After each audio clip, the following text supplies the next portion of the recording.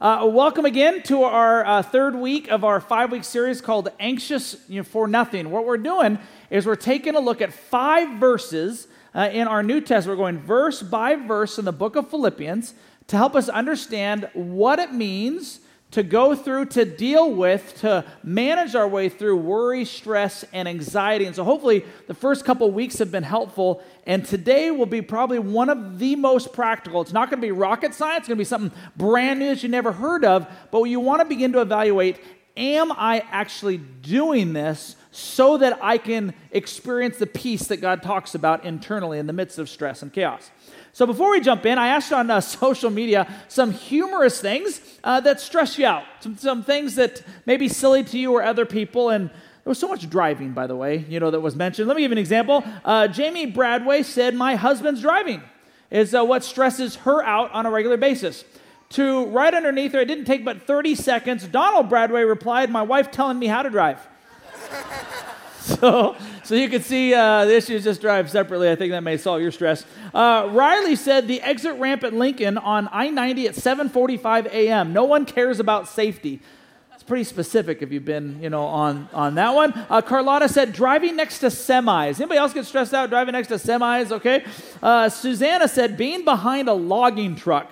And then she asked me, have you ever seen Final Destination? I might die. Or elevators. It's a little metal death box hanging on a string. Now I'm stressed out. I didn't used to be about getting on an elevator, before then, but now I am now. But this was my favorite. Ladies, this may be more in your camp, I think, than the guys. Nikki wrote, buying beer while very pregnant. I had to buy Guinness for a stew and some beer bread I was making, but I kept stressing about what people would think of me. So I bought a bunch of stew stuff that I already had just so I could explain to the cashier I was making stew. Anybody has ever been there where you're like, oh, what are people going to think as they buy stuff that you already have just to, all right. Wendy says that my keys or cell phone will fall into a porta potty. That stresses her out. Is this often that you go to a porta potty? I mean, we got to help Wendy out here. Joni, speaking of potties, being sucked into the airplane toilet. Stresses her out. It still makes me jump every time I push flush, which I'm like, that is pretty loud, and you could literally get sucked into that thing, All right, Kimberly said, finding a piece of hair in my food. Yeah, that's exciting. Or in my mouth, and knowing that I have to pull it out. That's pretty stressful. Bruce said, showing up to church only to find someone sitting in my seat. Just so you know, at 9:30, Bruce sits right here. These two. So if you ever want to mess with him, come at 9:30 and just sit right there and just watch the stress, on his face. And it was funny because he was here last service. I told everybody that same thing. So he's messed up now. Josh wrote, I worry that someone will drop a hungry, aggressive great white shark in the pool that I'm swimming in. Yep, Jaws messed me up, man. Just messed me up. A little anxiety there.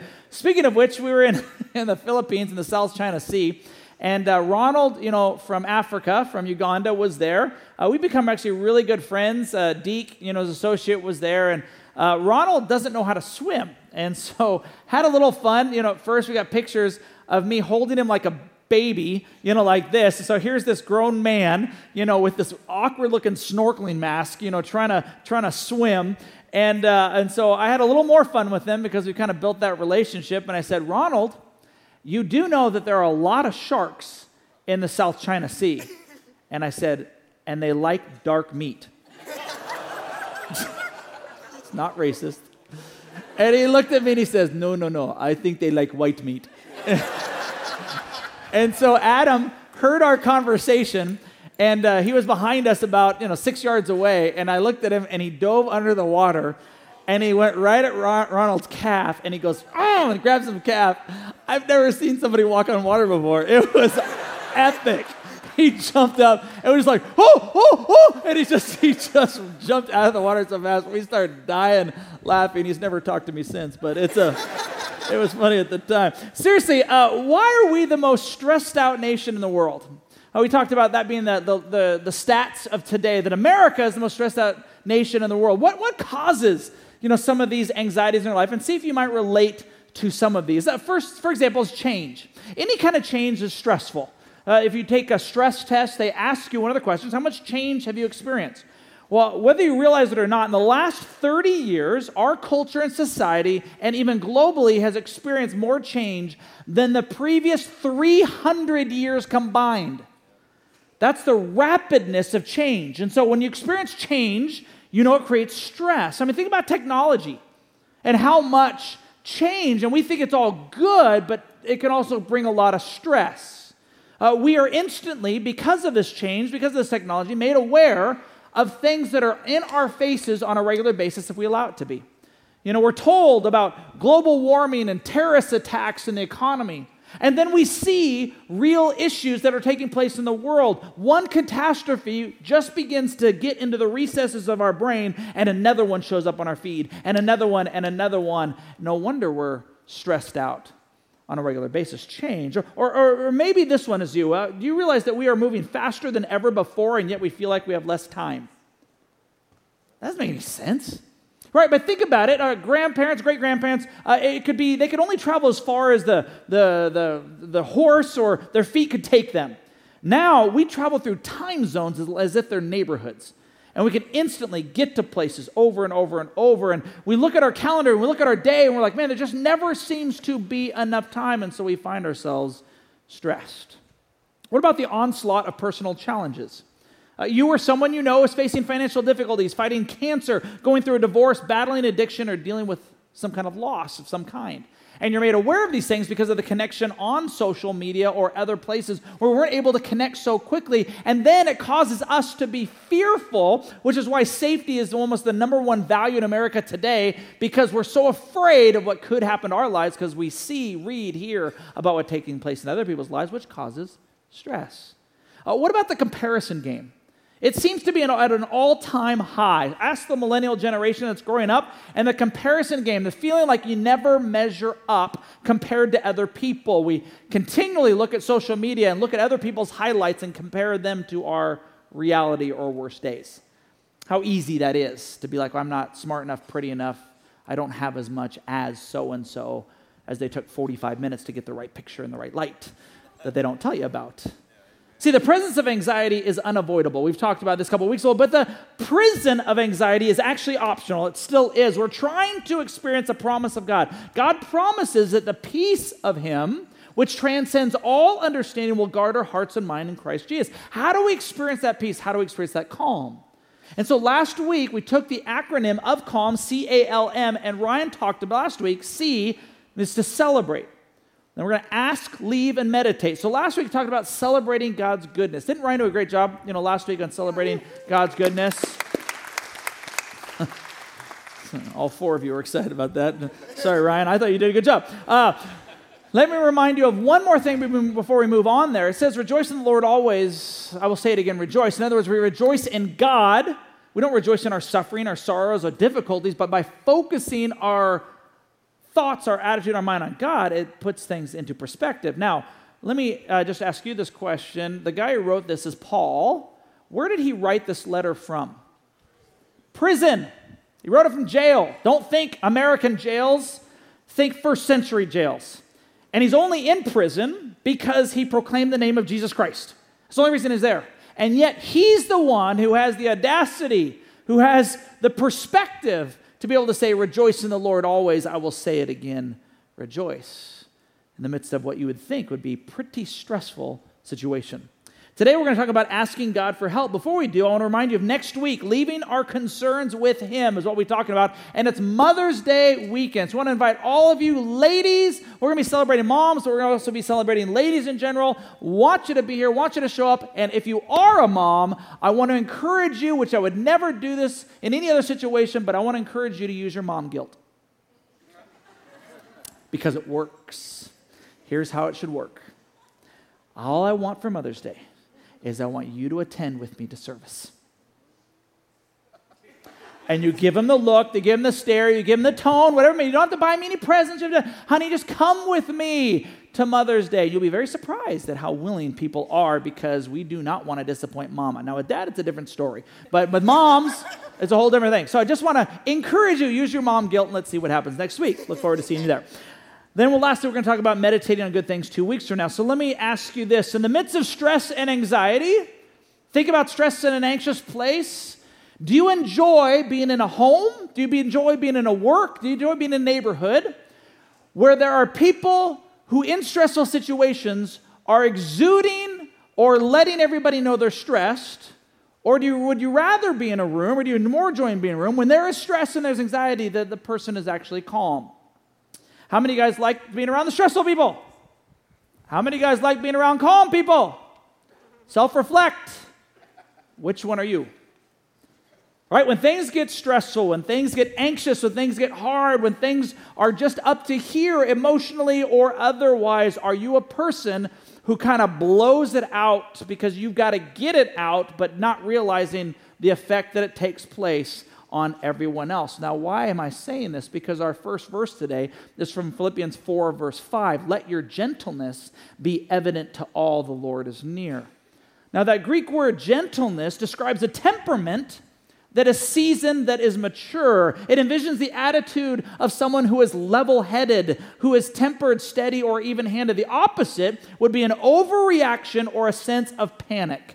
The gentleness, God says, is evident to all. In other words, when stress, when anxiety, when hard things come in our lives, are we one that explodes in the midst of the moment, recognizing, not realizing that we're actually creating and demonstrating more stress in the lives of other people, or do we find ourselves getting more calm? Which one are you? See, the contagiously calm person is the one who reminds others to take a breath and may be able to say, because God is in control. See, when things get out of control, it's Jesus who's sleeping on a boat that Ryan talked about last week in the midst of a storm that seasoned fishermen are not comfortable getting through. They're stressed, they're panicked, and who's not? Jesus. He understands something and wants to give us something that we often forget. So how do I become gentle in the midst of the storm? How do I become, if I'm a person who kind of explodes in the midst of and creates more chaos instead of calm with those around me, how do I do it? Well, we ask God. And we internally and understand. He says, let your gentleness be evident to all. Well, how can I let my gentleness be evident to all? The Lord is here. Now, I know it says the Lord is near. But that's not a great translation for the original Greek word, because we think in our American mindset, near is like from me to Nathan. Like, yeah, he's near, he's close. That's not what that word means. It means he is here. He is here. In fact, when you accept Christ, he is in here. That's how near he is. And so we're allowed or able to have gentleness in the midst of chaos because of our recognition that God is here. He's on the boat with you in the midst of the storm. He is next to you in the midst of the chaos. You're fatigued and you're done with your day, with your kids and your work and all that kind of stuff, but God is still here. And he promises to be with us. You are never, ever, ever alone. Now, there'll be times where you feel alone, where you think you're alone, but God promises that you will never be alone. In fact, we don't talk about this much outside of Christmas, but Jesus was given a name, right? His name was Emmanuel, which means what? God's with us. God is with us. Jesus, upon leaving this place, he tells the followers to go into all the world, but you will never, ever be alone. I will be with you always to the very end of the age. So because the Lord is here, we have a chance to reduce the anxiety in our lives. In fact, our Bibles are put together. You may not know that the original writings of the Bible don't have numbers in it. In other words, somebody a while ago tried to help us by putting chapters and little numbers under there. So you turn to chapter 6, verse 5, so that you can help find your place there. The only problem with that, especially as Americans, is that we think the chapter is the end of the thought, or the end of the verse is the end of the thought. We don't realize that it was one flowing letter from beginning to end, and the punctuation may not be exactly where we put it in our English Bibles. So if you were to really translate this next section, it may sound better to say something like this: the Lord is near, so consequently do not be anxious about anything. Recognize that God is here, which causes us to recognize we're not alone. He's here. So we rejoice in the Lord always, not in our circumstance situation. We rejoice in God. I will say it again, rejoice. Let our gentleness be evident to all. Because God is here, we can be gentle. Recognizing that. The times in which we find ourselves exploding is the times in which we're not recognizing that God is here, that he's present, because we think for some reason it falls on our shoulders solely. So the Lord is here, and if he's here, don't miss this, then we're encouraged to bring that anxiety to him. We're encouraged to do so. In fact, Philippians 4:6 says, do not be anxious about anything. Not just the big things, the little teeny tiny things. Don't be anxious about anything, but in every situation, here's our response. By prayer and petition, with thanksgiving, present your requests to God. God tells this story, Jesus tells a story, about this widow who goes to an unjust judge. She has some issues, and because of that first century, there's nobody to fight for her on the injustice that is taking place in her life. So she goes to what's called an unjust judge, a judge who doesn't care about God nor cares about man. And she goes over and over and over and pleads with him for justice over and over. Finally, he gives in because he's tired of her talking to him. He's like, I'm just so tired of this nuisance. The whole squeaky wheel gets the grease in our culture. The 10% of our culture seems to drive, a lot of our culture because they're the ones over and over and over and over. Finally, people say, fine, we're just going to give in to what you have to say. And so this woman does this, and she gets justice, and she goes out and she celebrates. And what God says is, I'm not that. I'm way better than that. Don't you know if you come to me consistently and petition, I'm hearing your prayer. I'm here. Bring it to me. Bring it to me. Literally ask God for help. Another story comes from Luke chapter 6. Many of you may know this story. It's a story that's entitled Feeding the 5,000. And so just as a recap, Jesus sees these people who need to be taught, and so he teaches them. You think my sermons are long? He teaches from morning till night. Okay? Just sitting and listening to Jesus. He's just talking. Finally, disciples come to him at some point and say, hey, Jesus, send the people away. They're going to be hungry, and they need to go off and get something to eat, someplace to stay. And Jesus looks at them and says, you feed them. And they look around like, we can't feed these people. It would take us a year's wage just to give them a mouthful. What are we supposed to do? He says, well, what do you have? And they went around and come to find out they had 5 loaves of bread and a couple fish. Jesus said, have the people sit down. So they sat down in groups of 50 and 100. And he stands before them, thanks God, breaks it, begins to hand it out. And then that's when the miracle starts. They eat. And they don't just eat a morsel, they eat until they're full. I love that phrase. It reminds me of the graciousness and the love of God. So gracious and so generous is he that there are 12 basketfuls that are left over, which has a couple different meanings we don't have time to get into. And then the disciples being amazed that Jesus was able to do this. Now, here's some background that you may not know based on this story.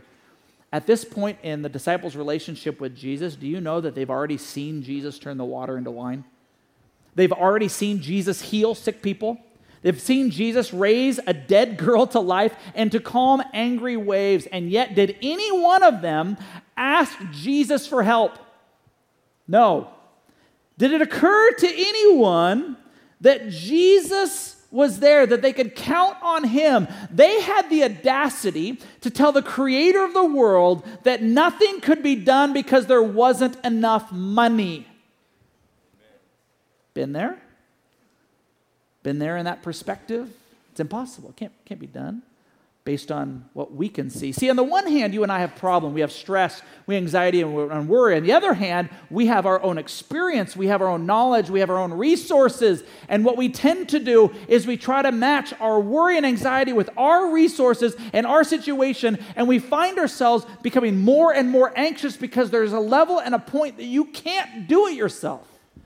Or you feel like the whole world is on your shoulders. And it doesn't have to be a big thing. That's how it starts, it's something small.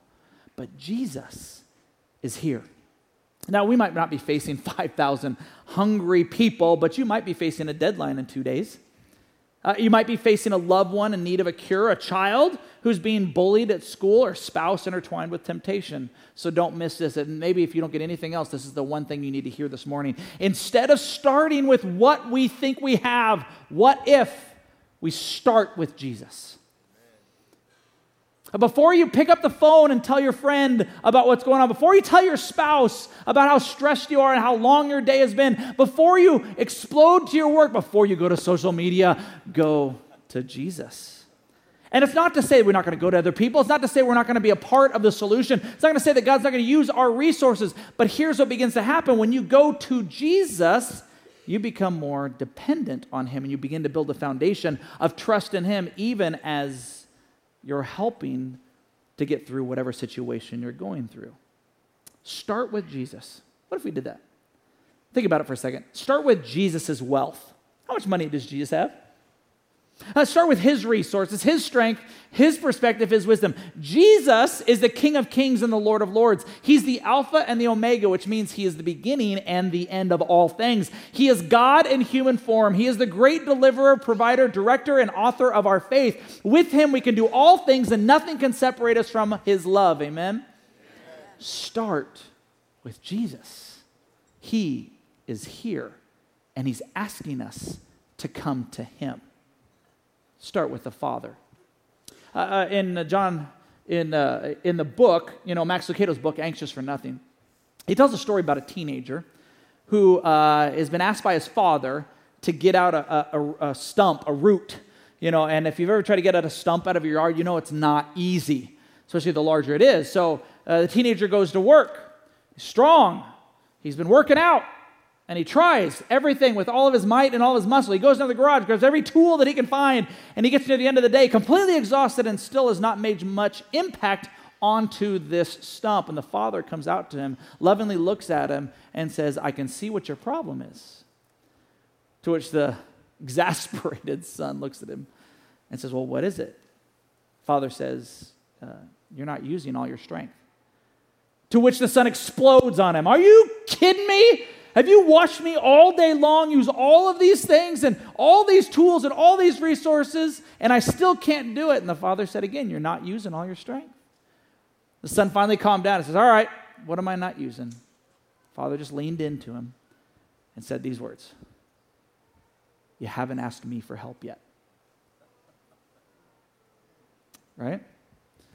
Isn't that true? Some of us have some deep-seated anxiety. We've got some deep-seated worry. We got some deep-seated stress. We got some deep-seated problems in our lives.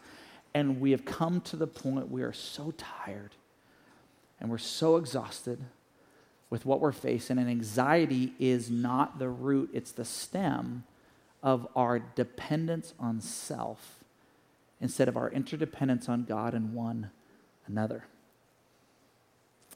Here's one of the things I can tell you. Personally, as I've gone on this anxious journey, I can tell you that I have discovered my natural inclination to go to dependence. I can figure this out. And I didn't realize how ingrained and how deep my root system was until I went to counseling and we traced it back to my childhood. That it's almost become a generational sin in our family. Even a Christian-loving family, that it's a, you got this, you can take care of it, even in a form of encouragement, but so much so, it's, you better take care of this, you better handle this. And so growing up very easily with this, I've got to do this on my own, not realizing that I'm not in partnership with God until I'm at the end of me. And how often I find that in my own life, just trying to solve based on my past experience instead of saying, you know what? Maybe God has a different plan for this person or a different plan for this situation, and trying to go to him. What if we went to Jesus first? What if we said, Jesus, from here on out, I'm going to encourage one another. Let's go to God. Let's go to God together. Let's go to God individually. Let's go to Jesus first. Even if you think you have the solution, how much would that be a difference in our anxiety in our lives? What would begin to change? See, God loves us more than we could possibly know. In 1 Peter 5:7, it says, cast all your anxiety on him because he cares for you. Do we trust that God loves us more than we love ourselves? That's one that's going to mess with some of you this week. It's like, okay, do we trust that God loves me more than I love me? Do I trust that he has what's best for me? Because here's what I can promise you. If when you present this request to God, he will answer your prayer. Guaranteed. Will he answer it in your way and your timing? Probably not. Which is what creates some of the stress. I want you to do it this way. Now, hindsight is always 20/20, but do we believe that God knows best and that he actually has the best in mind? Because some of the stress, some of the turmoil, some of the struggle is to help refine us, to help us to become more and more like him. And we don't see it at the time. We just want God to take it away. not realizing it's actually for our own benefit. So what happens is when we do this is we'll begin to experience peace.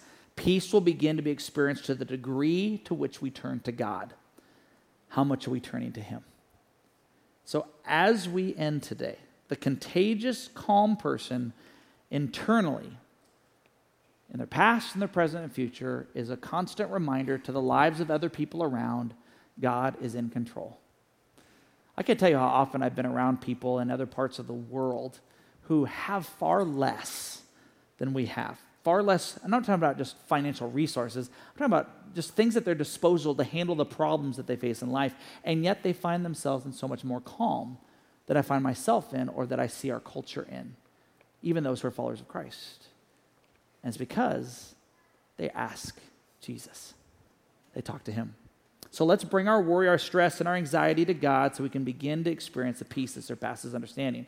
So instead of talking about this, I left us just a few moments for us to practice this. So I'm going to lead us in a prayer. And so here's how we're going to start. I need you to think of a worry. Can you do that? Shouldn't be hard. Okay? Think of any stress, any worry, any anxiety. Again, don't qualify it. Well, it's not a big stress. No. Anything. Present any request by prayer and petition, and the peace of God will begin. So I just want you to think of that stress, and I want to lead you in this prayer together. Will you bow your heads and close your eyes? We're going to do this together. Lord, I pray that you would guide us right now. So go ahead in your own heart and your own mind. Just take a second to thank God that he is here. Just thank him that he is here. That he promises to never leave you. That he promises never to forsake us.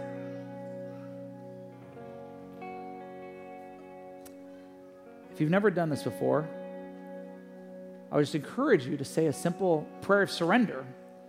Say, God, I know you're here, but I give you my life. I surrender myself to you.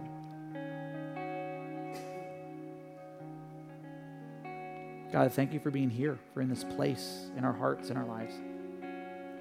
Now go ahead and take a moment to present to God any stress, any worry, any anxiety that you're experiencing right now, and be specific as you can. Cry out to him as a child would cry out to a parent that we even just sang about just a few minutes ago.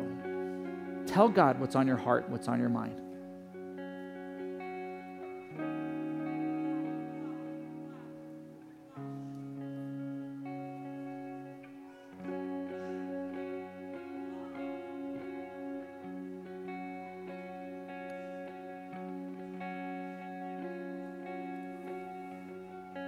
And now tell God that you trust him.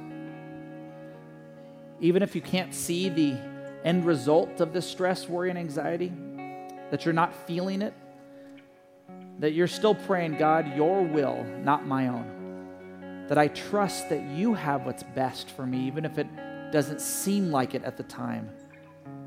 Lord, your will. I trust you. Go ahead and tell him that now.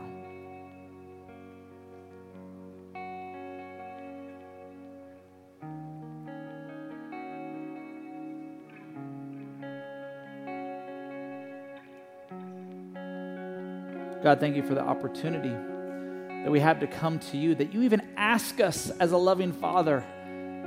Sometimes we think so often that you've got better things to do, or, Lord, that we think that there are bigger things that are on your plate, and yet you're asking us in every situation to present it to you so that we can begin to experience that peace. And I pray that this would be the start of an incredible week for these people in this room and who are watching online. It's in Jesus' name we pray. Amen.